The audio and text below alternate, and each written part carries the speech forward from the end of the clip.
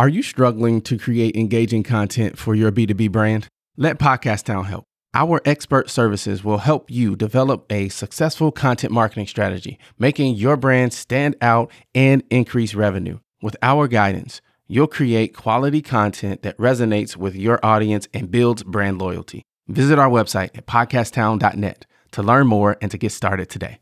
We help you launch, grow, and maximize.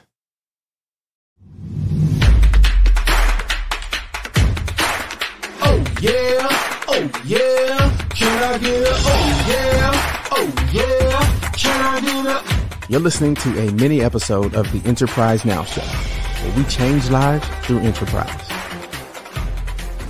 You talked a little bit too about customer behavior, understanding the market. What are some tips and tricks, right, where founders can really do a better job of understanding both customer behavior and the market? Because I'll tell you, the few businesses that I started with no boots or no straps.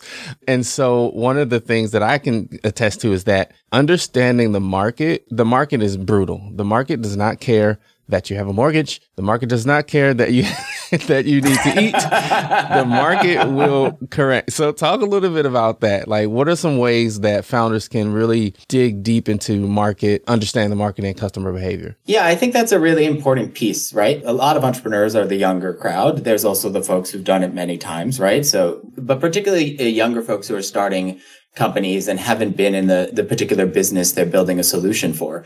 It's important to understand what your customers' pain points are. What really drives ROI? And that is what drives higher performance, which is particularly popular in, the upturns, and what drives lower cost, which is particularly popular in the downturns. You always need both as a company, but that tends to be where the enterprise buyer's focus is. And you also want to show that you can work with them. Right? I think one of the most important things an entrepreneur can do early on is find a design partner.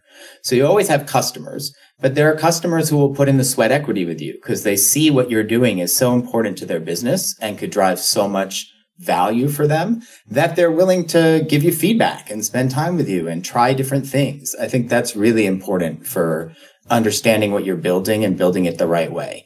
Caveat being, you need to have your own vision. You don't want to build just for one customer. You have to remember, right, this has to be a platform or a technology that applies to many. But often one customer will give you enough of a framework that it'll apply to many different folks. Thank you so much for listening. If you got value from the show, all I ask is that you share it with one other person you think would also enjoy the content. And we would love to connect with you on social media as well. What a fantastic episode. Hey, listen, I want to know something. What is the top concern that you have in your business? Is it sales? Is it marketing? Is it finance? Operations? Shoot me an email, mayor@podcasttown.net.